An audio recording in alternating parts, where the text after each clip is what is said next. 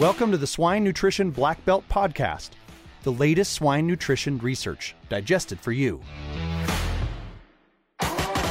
Swine Nutrition Black Belt Podcast is only possible with the support and trust of innovative companies like heat stress can start at temps as low as 75 degrees. Combat heat stress with Chemtrace Chromium. Visit chemin.com/swine heat stress today. Purina Animal Nutrition, where R&D meets ROI.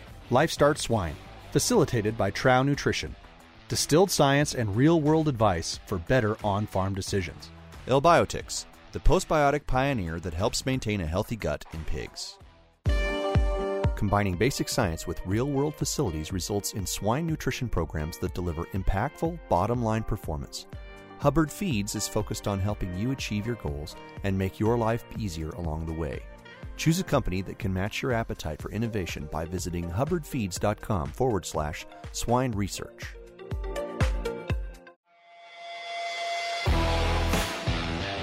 I'm your host, Clayton Chastain, and today we have with us Dr. Henrique Cemin. He is currently a swine nutritionist at Hubbard Feeds. So, Henrique, would you mind telling us a little bit about yourself and what it is you do? Absolutely. Thank you, Clayton, for having me. A little bit about myself. I'm originally from Brazil. Moved to the U.S. about 6 years ago for my PhD in applied swine nutrition at K-State. And there I had the opportunity to do research in several different areas with a special focus on amino acid nutrition for both nursery and growth finished pigs. And then since graduating in mid-2019, I have been with Hubbard Feeds as a swine nutritionist, where my main responsibilities today are overseeing our swine R&D program and providing technical support to our customers.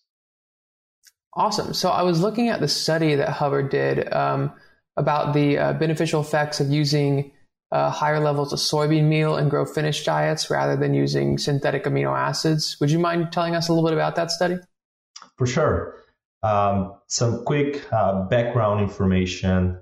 There's been a significant amount of research around soybean meal in terms of performance benefits that we see and its net energy value. Some work conducted at K-State a couple of years ago showed consistent improvements in feed efficiency of pigs fed higher levels of soybean meal, which then based on caloric efficiency suggests that we may be underestimating the net energy of this ingredient.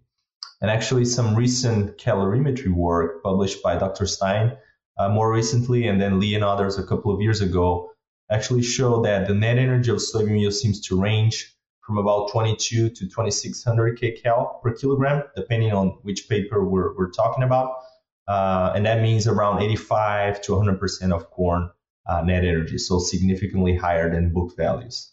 So our goal with this study was to conduct a large-scale commercial type research using grow finish pigs to evaluate the effects of soybean meal on growth performance and see if we could capture those differences, especially on feed efficiency.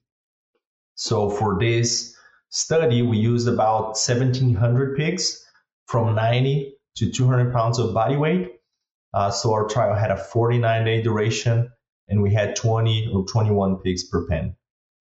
For the treatment structure, we decided to keep it simple to really maximize the number of replicates that we had.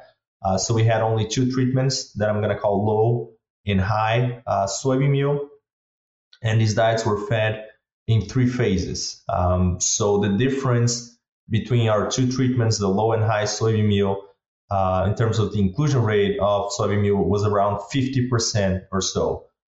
So for example, in our first phase, the soybean meal level was 17% for the low treatment and 26% for the high treatment.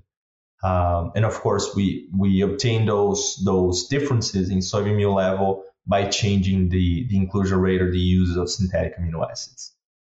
An important point here about the diet formulation is that we used 90% of corn for our soybean meal net energy, which again is significantly higher than the NRC, which is 78%.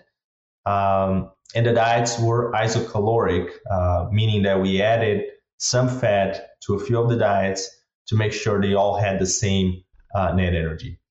And another thing I should mention here is that these pigs were severely health challenged during their nursery phase with PERS 144, so before the trial started.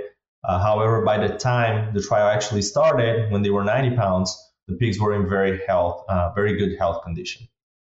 So moving on to the results here, we observed for the overall period from day 0 to 49 is that the pigs fed high soybean meal diets had a numeric improvement in average daily gain, not a statistical difference, but only a numeric improvement from high to low soybean meal. Differences were relatively small, around 2%, but they did result in a 2.4 pound heavier pig at the end of the study.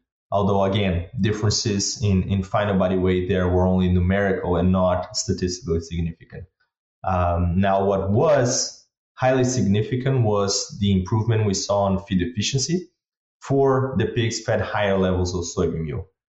So remember, even though we formulated the diets with 90% of core net energy for soybean meal, and we made sure they were isocaloric, we still observe about a 2.5% improvement in feed efficiency.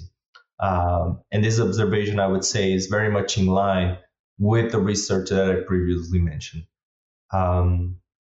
We also measured mortality and removals throughout the study.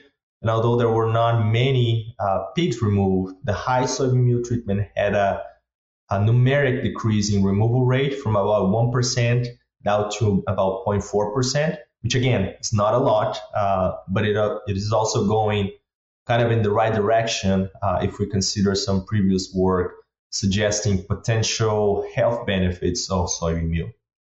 Yeah, I was going to say, when I was looking at the data, considering the PERS health challenge, when looking at the two mortality rates, they're both pretty low, which is pretty impressive. But so one question I had was, when evaluating these two diets and equating the amino acid levels, which ones did you focus on? Did you actually do all the essential amino acids, or did you stick with the main ones like lysine, methionine, threonine, tryptophan, etc.? Yep. So the two diets had the same lysine, threonine, and tryptophan amino acid ratios, but the high soybean meal diet had higher isoleucine, valine, and leucine to lysine ratios because of the lower inclusion rate of synthetic amino acids, of course. But it's important to mention that both treatments met or exceeded the requirement estimates for all essential amino acids. Gotcha. And you said the feed efficiency was improved with the soybean meal diet. Did you do any analysis on that with income over feed costs? I know that can vary between different parts of the United States or even Brazil, wherever you're at. But with the area you're in, did you do any analysis with that? Yeah, that's a great point. And like I said, it really depends where you're at and what your ingredient prices are, right? It really depends on the economic scenario. So if you asked me a few months ago when we were having those massive supply chain issues, synthetic amino acid prices were extremely high, it would probably make a lot of sense economically to feed a higher soybean meal diet, especially considering the potential feed efficiency benefits. Now the prices are somewhat, back to normal, I would say. The income over feed cost between the two diets is probably much closer. So again, really depends on where you are and what your ingredient prices are at any given point. Swine Nutrition Black Belt Podcast is only possible with the support and trust of innovative companies like Novus International Inc., a leader in swine nutrition solutions driven by science. DSM Animal Nutrition and Health is shaping the future of piglet care. Phibro Animal Health Corporation. Healthy animals, healthy food, healthy world. Healthy Farms by Bioverse, your manure management experts. Contact us for time and labor-saving solutions. Alltech, providing you proven specialty ingredients to maximize pig health, sustainability, and profitability.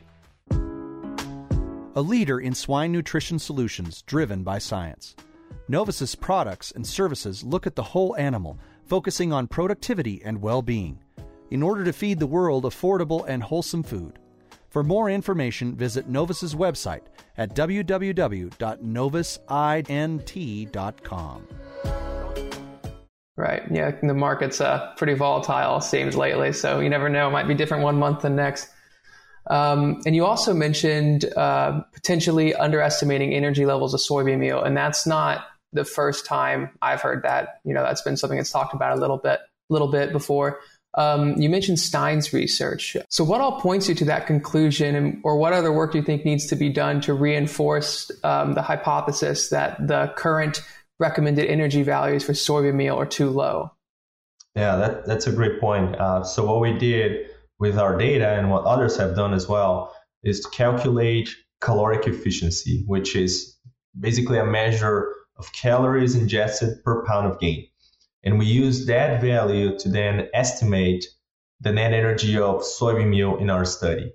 And the estimate we got with this method was around 100% of corn net energy, which is very, very much in agreement with previous research conducted while I was at K-State.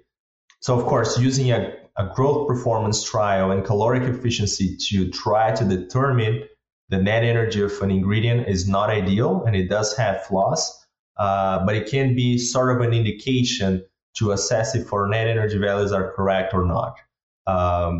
The gold standard method, of course, is calorimetry chambers, as I mentioned before. Dr. Stein from the University of Illinois recently reported that soybean meal has 2,200 kcal per kilogram approximately, and that means 84% of corn net energy using this method. So it's below what we see with caloric efficiency. Awesome. Well, I appreciate you coming on the show and sharing all this data with us. Absolutely. Thank you very much for having me, Clayton. Yeah, and to everyone else, thank you for listening to the Swine Nutrition Black Belt podcast. Please visit us at swinenutritionblackbelt.com, and don't forget to subscribe to our podcast channel so you won't miss out on the next episode. See you next week. Hey everyone, I hope you enjoyed this episode, and we are constantly on the lookout for the latest updates in swine nutrition. And if you have a swine nutrition related research trial that you would be able to share on our podcast, please send an email to nutritionblackbelt@swineit.com, and we would love to talk about your research. See you later.